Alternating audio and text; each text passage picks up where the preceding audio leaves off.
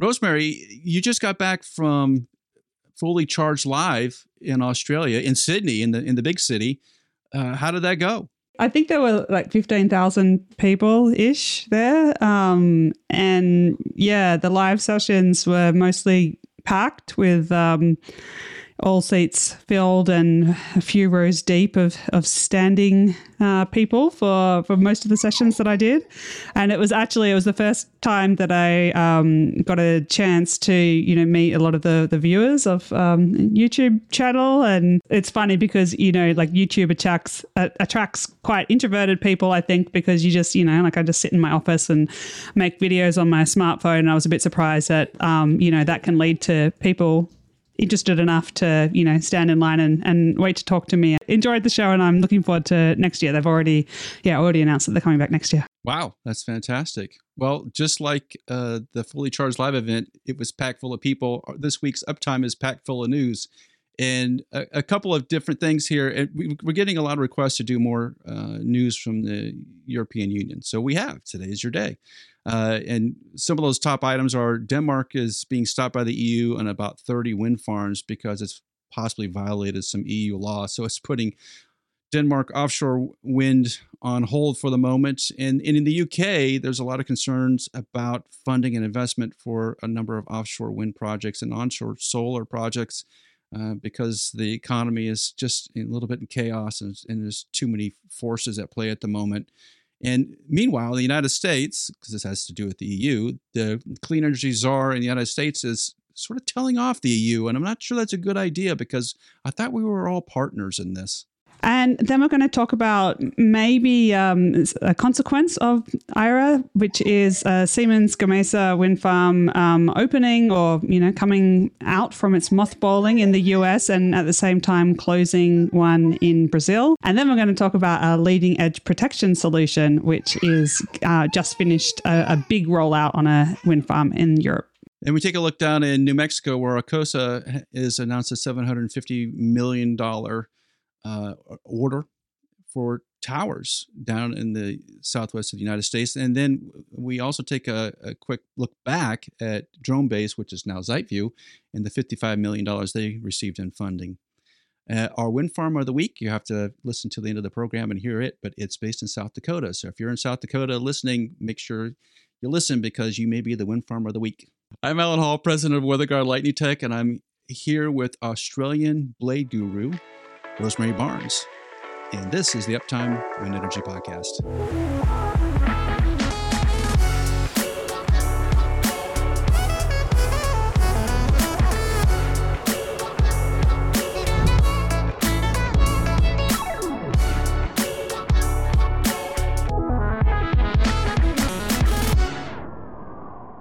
Rosemary, over in the EU, there's a lot of going back and forth in regards to new wind energy projects, offshore in particular. That's where the activity is at the moment. And Denmark's gotten caught up into some new EU rule. And Denmark holds what they call open door projects. And that's a little bit different than here in the United States and probably Australia, where if you have an idea for a project, you propose it to the government. If they say it looks good, you're allowed to go do it.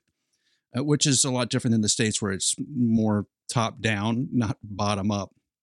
But that has run afoul of the EU, and the Danish Energy Agency is putting a number of projects on hold. There were 33 in the queue. There's 2 being allowed to process through at the moment. But the Ministry of Climate, Energy, and Utilities is digging into a number of these projects, and essentially everything else is on hold. Now, this has upset all kinds of groups in Europe. Wind Europe has replied to what the EU has done and what Denmark is allowing them to do in saying, quote, "This decision is completely absurd, especially at a time when the EU is determined to facilitate rather than obstruct the build-out of renewables, and is seeking a more flexible approach to what governments can and cannot do to support this. The current Danish approach to offshore wind is perfectly workable, and delivers exactly what citizens and companies all over Europe urgently need: more renewable electricity at low cost. Now, I think that's a pretty reasonable statement, but they're certainly calling out the EU for stopping a number of offshore projects, which are primarily to help Denmark and maybe the surrounding countries.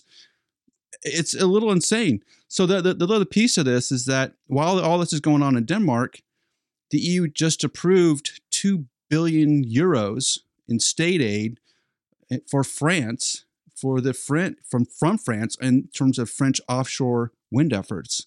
So they've given France the thumbs up, and they told Denmark to put the brakes on. Is this typical EU behavior at the moment, or what? I think it's a little bit typical. I mean, it's basically like, Denmark's gotten too good at offshore wind, and it's not fair to everybody else who needs a chance to catch up. That's the kind of the vibe that I get from it. Maybe not like, a technical legal interpretation, but certainly that's a vibe it's giving off. And I mean, if Europe was the whole world, then maybe that would be fair enough. That's kind of how Europe likes to, organize things based on fairness and every member country getting a fair go. But Europe isn't the whole world. There's other countries, outside of the EU that Europe is competing with as well for resources. So it's like, okay, so Europe wants heaps of green energy installed. Denmark has got a huge chunk of the projects that are, most ready to deliver that. And Europe's like, no, we have to wait for other countries who are less good to, to get in. Like all the, wind turbines and the rest of the supply chain is just kind of going to wait around for that to happen. It's a bit disruptive for the industry in Europe, and other countries around the world will be thrilled to be able to get, to take up that slack that's going to be there now. So I do think it's a little bit of a, insular sort of perspective, not considering the broader perspective of, one, Europe within the world, but two, this problem of climate change and also energy independence. It really seems like Europe's going to get perverse outcomes that are probably not worth it. Like, it is nice if everybody gets good at building offshore wind farms, but it's surely not as important as the fact that they get built at all. So yeah, I'm pretty surprised and disappointed in this decision. It's just a very odd thing to pop up. In fact, when the news first broke on this, the news articles were very descriptive as to what the EU law was. But it sounds like it's just trying to balance out where projects are going to be taken up at. And if I'm Denmark and I have 33 projects in the queue, I assume some of those projects are going to feed the rest of Europe. Right. And that would make sense to me that there's a huge amount of energy there that Denmark can't use all of that. So they're going to ship some of that up to Sweden and Norway and maybe down south to the UK. Sure, that makes a great sense. But the EU is really putting the brakes on that. And because it'd be an imbalance, an imbalance of power in the electricity market. That doesn't make any sense. But that is not unusual. Because there's a lot of other things happening in the EU area, I mean, particularly in the UK. So there are 5 trade groups in the UK that are asking the government for a clear government plan to deliver green energy. And the UK is kind of in a pinch because they're not part of the EU, obviously, and they're not supremely tied or directly tied to the US. So they're their own island, literally speaking here, in terms of renewable energy. And they're having a difficult time because they're going to have a lot of investments locally to get some of these projects off the ground. And there's the excess, the taxation for excess profits that are happening in the UK at the moment. So the money's being pulled out of these companies when they're trying to invest in the UK. And plus there's inflation, and plus there's supply chain issues. UK is really caught in the middle of a number of tsunamis. And the industry is saying, hey, we need to figure out a path to put offshore wind in. Is there a current path? Are there just so many different problems they're facing? Is it going to be possible to do anything big in the UK over the next 5 years? I mean, there is a lot of big stuff planned in the UK, so I'm sure stuff will happen, but it's just being made harder. And again, it just does seem kind of needless.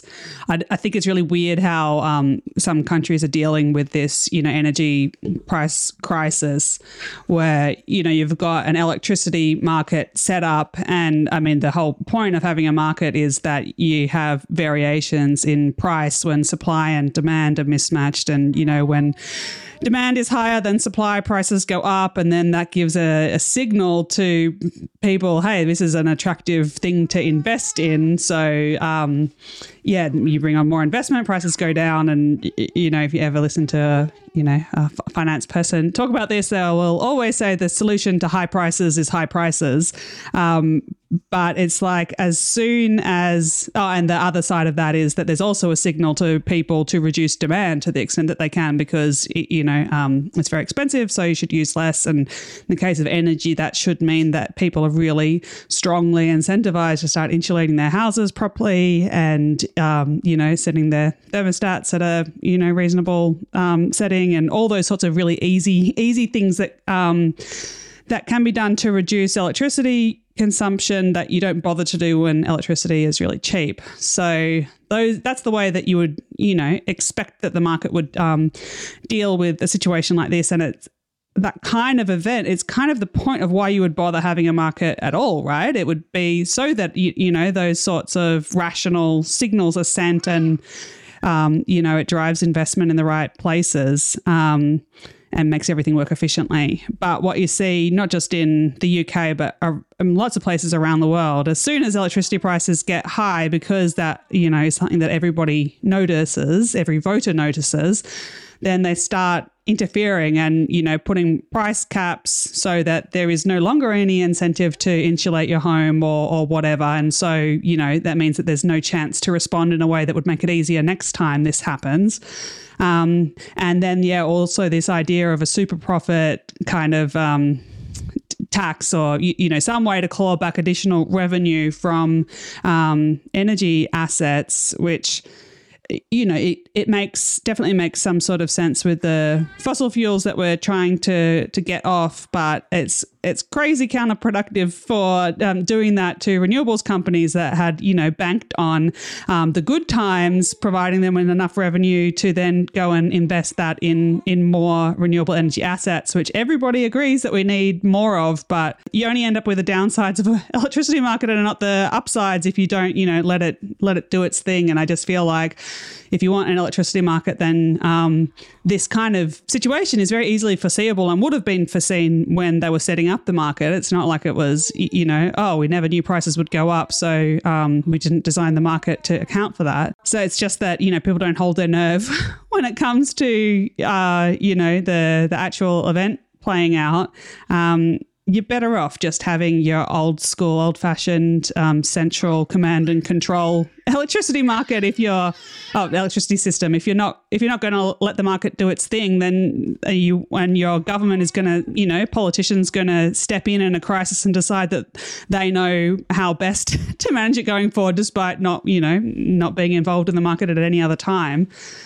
Why not just have a big government bureaucracy set up to decide what wind farms to build and where and what to charge? That's we can go back to those days if you're not going to let the market do its thing when it needs to the most. Yeah, that's one of the pushes also from some of these industry leaders over in the UK are saying the projects getting approved by the government are taking way too long to happen, that there's not enough investment money, and that the IRA bill in the United States is basically pulling money to the United States and away from Europe, and particularly away from the UK.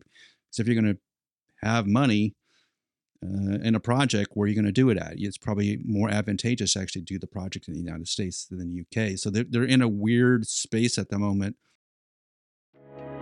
Get the latest on wind industry news, business, and technology sent straight to you every week. Sign up for the Uptime Tech newsletter at weatherguardwind.com/news.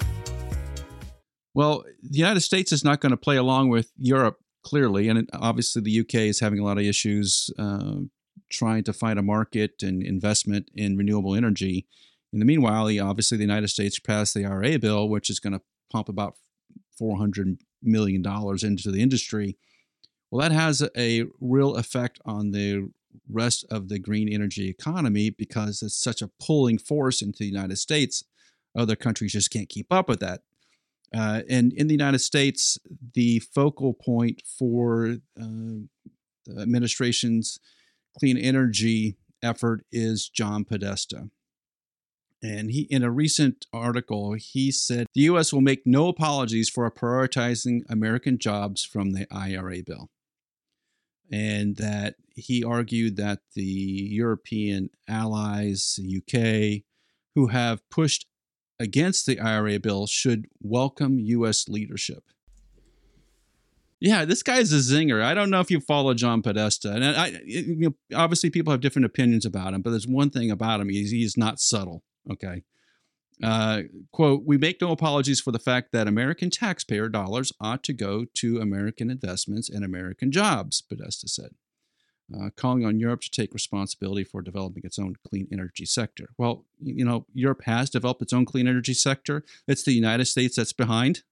A little perspective here, right? Yeah, I think it is a little bit delusional to try and pretend that Europe is jealous of America being clean energy leaders. I mean, they're only 20-ish years too late to become that. Yeah, I mean, I think it's fine if you want to say we're going to, invest so much money that every company only wants to do US projects. It's a bit, things are constrained at the moment. Everybody around the world can't do every green project that they want to do.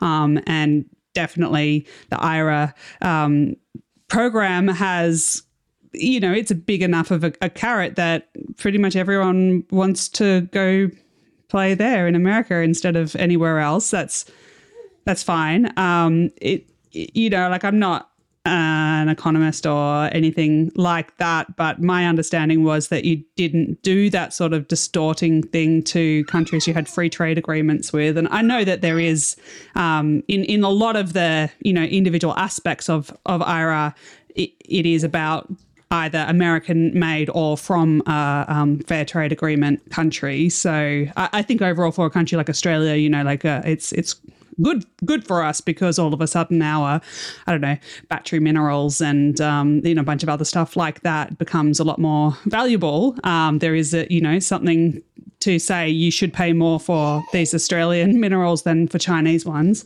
But it's no surprise that you're going to piss off the countries that have companies moving from their country to the US because of this bill. I mean, yeah, it's cause and effect. Emmanuel Macron, president of France, had some words about this. He is saying that the IRA bill could fragment the West because of the pull of green investment dollars going to the United States. Like you said, there's definitely a carrot in the United States at the moment, and there's only so many manufacturers of wind equipment and solar equipment. They can't produce for the entire world at the moment. So it's going to pull resources to the United States where France and Germany and Denmark and all those countries are wanting to do their own thing, but they're going to have a hard time competing when it's just more profitable to be in the United States. And you see that happening at the moment. And evidently the administration of the United States does not care. It's just a mystery to me as to why we are doing this. When I say we, I mean, I guess I'm representing America in this podcast at the moment. But in other areas, Rosemary, we don't do this. The United States, Australia, and the UK are working together on a nuclear submarine. That it was just announced. The president of the United States was just there with the leaders of those two countries and saying, hey, we have an agreement to go off and make these nuclear subs. Great. If we're able to make nuclear subs together, then why are we not able to work together to get the green energy business running at max capacity? It just doesn't happen. And why is America not be a leader in that? Instead of just sucking it all to America, why are we not saying, hey, we can stand up a lot of different places in the world, and we need to? If clean energy is such a catastrophic, the lack of clean energy is such a catastrophic failure for the world, which is what the administration would say, then why are you not standing up? Germany, France. I've been a bit surprised by how aggressive it is. And also it's a little bit funny because, I mean, like we were saying a minute ago, the US is not actually renewable energy leaders. All the good know-how and technology is actually in Europe. So they've kind of, I don't know, in America, they've incentivized all that know-how to come over, I guess, but in quite an aggressive way. Definitely create some distortion, and probably, if you're thinking globally, I don't know if it will be a force for good or bad overall, because certainly it is really nice to have such a incentive for renewable investments. So that's good. One thing that I worry about more than that, though, with the IRA is how it's got the potential to distort the technologies that are going to play out, and specifically the subsidies, the production tax credits for, or is it some kind of tax credit for hydrogen. Are huge. I think it's up to $3 per kilo of hydrogen tax credit, when hydrogen is supposed to, in 10 or 20 years' time, green hydrogen is supposed to get down to $1 or $2 a kilo. So it's like you'll have more tax credit than what it's actually, supposed to cost. It's like, then it will be irrelevant, the merits of hydrogen, because it will be free. So, all of our resources are going to go into making hydrogen, which is very inefficient to use hydrogen when you could use something else. And so that definitely has a potential to, put a bit of a handbrake on the energy transition as a whole, because whilst you can do nearly anything with hydrogen, you shouldn't when you can do it with direct electrification, because it's, a third of the electricity needed depending on the technology that you're talking about, half to a third of the electricity, or sometimes even worse. That to me is, at least as concerning as these, inter-country tiffs that are going on. Yeah, well, that explains why BP is interested in green hydrogen, right? Because there's an incentive to do it. So it does skew the marketplace. And if America's basically saying, oh, it's not going to skew the marketplace, it already is skewing the marketplace. It's been like 6 months since it's been passed. It's obvious it's skewing the marketplace. And is it skewing the marketplace in a good direction? I think at the moment, if you're outside the United States, the answer is no. It's not doing that. It's actually making things a lot worse in places where need to be working hard on getting more solar and wind going.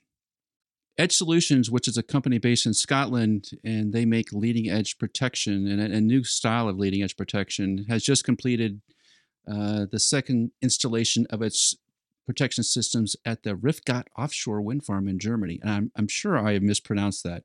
So Riffgat has a fleet of 30 Siemens 3.6 120 machines, 15 kilometers off the island of Borkum, and it was commissioned in 2014. So those wind turbines, I'm sure, are in need of some leading edge protection. And if you haven't followed Edge Solutions, you can look them up on Google. They're bringing a little bit of different technology into the leading edge protection market. They developed a thermoplastic material with a thermoplastic company. So it's called the RAN SC, and it's specifically designed for wind turbine blades. So they are putting on what I guess in the industry we call shells. They sound like hard pieces that are fit formed to the leading edge and are glued on. And I've heard good things about this at the American Clean Power Conference down in Orlando. There was a couple of people were talking to me about this material and how well that it works. Now, ORE Catapult did a study back in 2022 on these leading edge shells, and they said that the operational lifetime was going to be in excess of 50 years. So that's a long time for a leading edge protection system to work. And it's coming out of, obviously it's coming out of Scotland, not a place you would normally assume as being a wind turbine mecca, but there are a lot of wind turbines off the coast of Scotland. And where there's a problem, there's a solution. So there's a lot of wind turbines up there that are sitting in the water getting beat up pretty bad. So Armor Edge from the Edge Solutions is really interesting concept, and not even a concept, but an interesting product. And I think you're going to start seeing it in more places. It says they've taken some orders or shipping some orders to wind farms in the UK, US, and India, and rolling out training for technicians, which is probably the biggest hurdle. One of the things, Rosemary, one of the things we hear about on these leading edge shells, and Polytech makes one, I think Siemens has their own, and then Edge Solutions has this Armor Edge piece, is the training. That if you don't get them installed properly, they can pop off, which is a problem. So training is probably the right way to go. And the other little piece about this is that they're making them in shorter sections. It looks like they're making them in 1 meter long pieces. So you're sticking on 1 meter at a time. If you got to do 30 meters of blade, it's going to be there a while. But it's an interesting concept that when I've looked into the technical aspects of it, it does make sense. I haven't tried this material. I'm interested in trying this material. We do some rain erosion testing here at WeatherGuard. But Rosemary, you know a lot about leading edge erosion and how treacherous that problem is. Is this one of the, maybe a new solution, a thermoplastic solution? Because everything else we've seen has been sort of polyurethane based. Yeah, well, I think, first of all, I think it makes sense that it would, come out of Scotland, because they do have a lot of wind and they have really excellent conditions for accelerating leading edge erosion. With leading edge erosion, there's kind of like two paths that technologies are going down. It's path of the solid component that is manufactured to the precise geometry of the blade that you're putting it on, which is what these guys are doing. And solid has the benefit of, lasting for a long time, but then it has the downsides of, like it's a lot more complicated to make every 1 meter section needs to be made to the right geometry. You're not just making, like a bucket of paint that can go anywhere, and you just make that exact same product over and over again. You've got to make, like 30 different pieces for every different kind of blade type that you're going to go on. It's complicated, and the logistics are a bit tricky. And then, as you said, the training and installation is critical, and a pain compared to something that you can just paint on. But you're hoping that that's all worthwhile because it lasts so much longer than a paint can. And then the other direction that we see people going is kind of, totally away from that, and having a material that, ideally it would also last, but more focus on it being really easy to install, so that hopefully you can get a drone doing it, and then it's not such a big deal, even if it had to be reapplied every couple of years or even every year. If you can automate it with just a drone, then it's not such a big deal. So I wonder if there's space for both of those technologies in the market, or if we're going to see one or the other win out. But yeah, definitely this product, they have the recent rollout where they've installed it on a large wind farm. That's good proof of concept for the installation method. But they have also got some that have been on wind turbine blades for the last, 2014 they were installed. So that's like 9 years. So that that's a decent chunk of time. If it's if it was an area that was affected by pretty rapid leading edge erosion, then 9 years is definitely long enough to, prove that it's going to be durable. So they've kind of taken care of both of the big risks, I guess, that they would be immediately obvious with their product. So let's see where it goes from here. And I think we'll just have to wait and see how things play out, because it will depend, one, on how durable new materials prove to be and how quickly the drone technology advances. Because, at the moment, it's still pretty early days for, drone inspections are going really, really well. But for drones that actually need to, grab onto the blade and crawl up and down it like a crab, doing things along the way, they exist, but I don't think that it's quite as robust as, drone inspections, but I would anticipate that they would get very good at that. So, maybe in 20 years, that'll be how everything's just done with drone crab robot things crawling all over the wind turbines to do everything. Yeah, well, Bladebug has made a number of improvements in their crawling robot, and they just got through a trial down in France, I believe, and that went extremely well. So the crawling robot is coming very quickly, and you're starting to see more of them pop up. Now, the edge solution piece makes sense to me. We need more ideas out there because there isn't one solution for the world at the moment. And I doubt that there will ever be. Everybody's got their own problem, right? So you got to find a solution for the problem you have in front of you. But I would be interested in having edge solutions on the podcast because I want to hear more about this material, kind of how it's installed and where they're trying to go with it. Because there's a lot of wind turbines in the United States that have horrible leading edge problems, and getting a quick solution that's going to last as long as the blades last would make a lot of sense to a lot of operators. Hey, Uptime listeners. We know how difficult it is to keep track of the wind industry. That's why we read PES Wind magazine. PES Wind doesn't summarize the news. It digs into the tough issues, and PES Wind is written by the experts, so you can get the in-depth info you need. Check out the wind industry's leading trade publication, PES Wind, at peswind.com.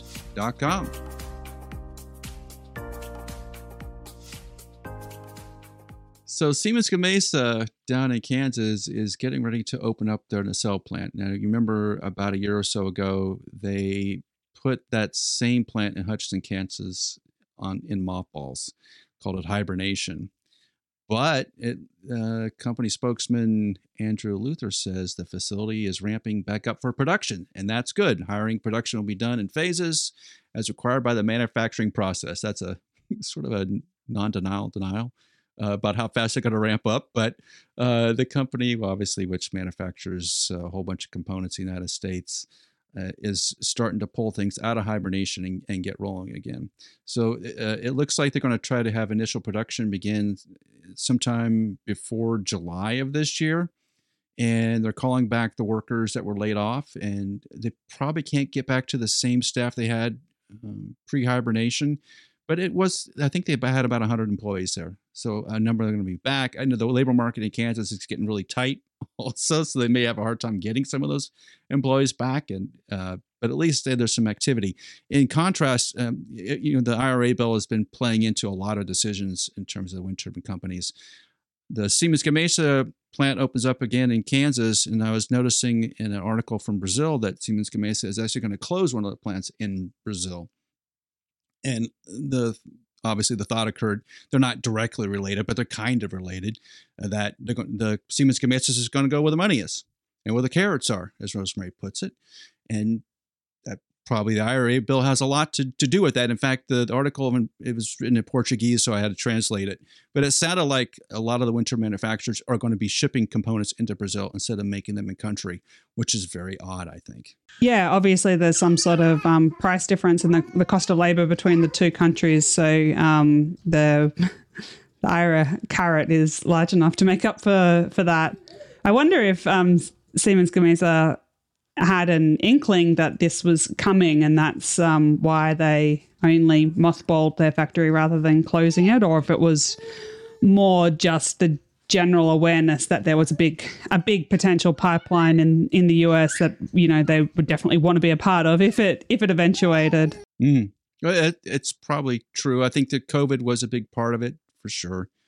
But also, when they changed administration in the United States, you had to figure there's a lot of noise since 2020 that there was going to be a bill like the IRA bill. So if you're a Siemens Gamesa or an LM Wind Power, or pick them, it would be in your best interest to just kind of hold off as long as you can on actually closing a facility. And they did.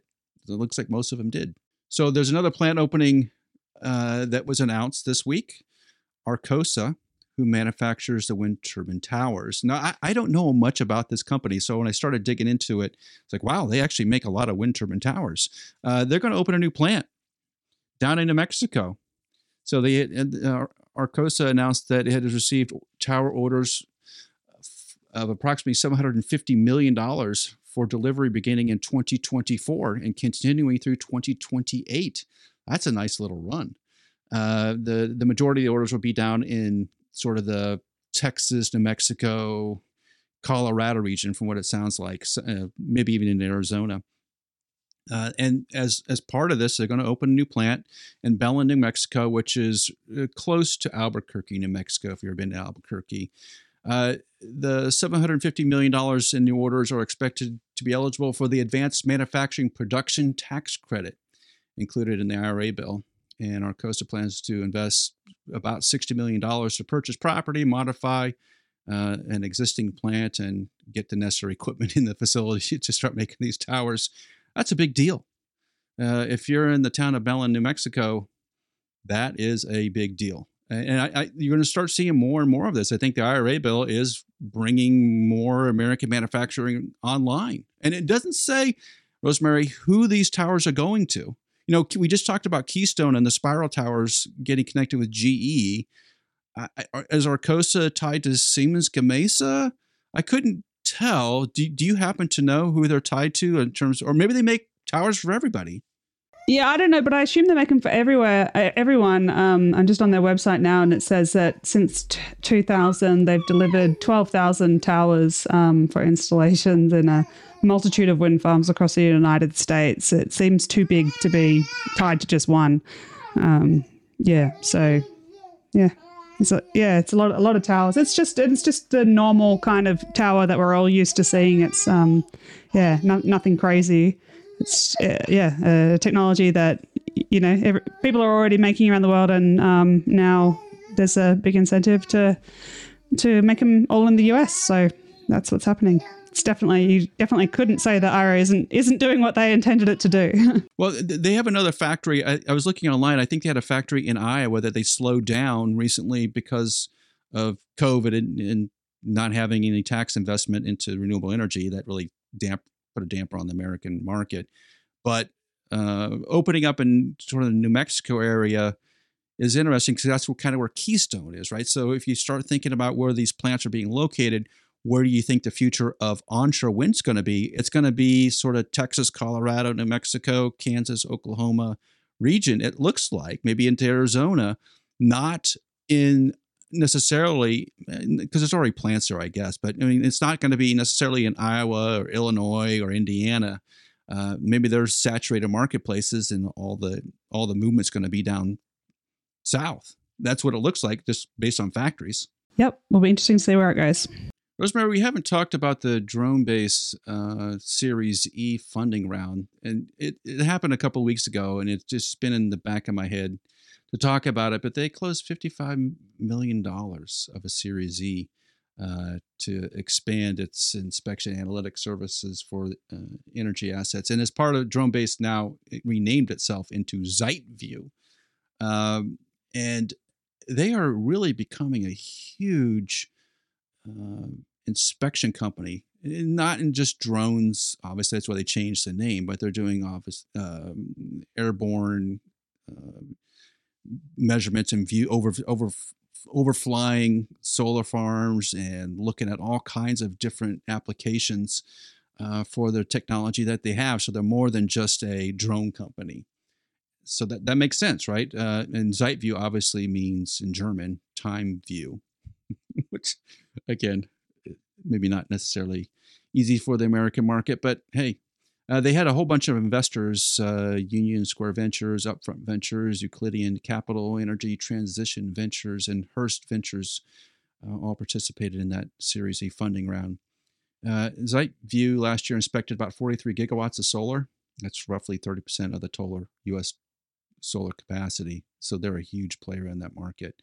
And with this funding, it's just going to propel them. It has to.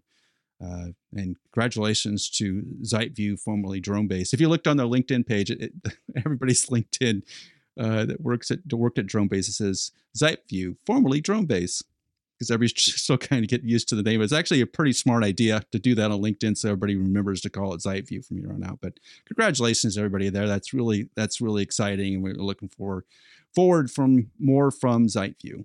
Our wind farm of the week is Sweetland Wind Farm in South Dakota. Sweetland Wind Farm is being built by Scout Clean Energy in sort of central South Dakota. Scout Clean Energy is a portfolio company of Brookfield Renewable, and at Sweetland, they just received 71 2.8 megawatt 127 wind turbines from GE. So there's a big yard out there full of wind turbine parts. The site will be commissioned later this year and expected to power 82,000 homes.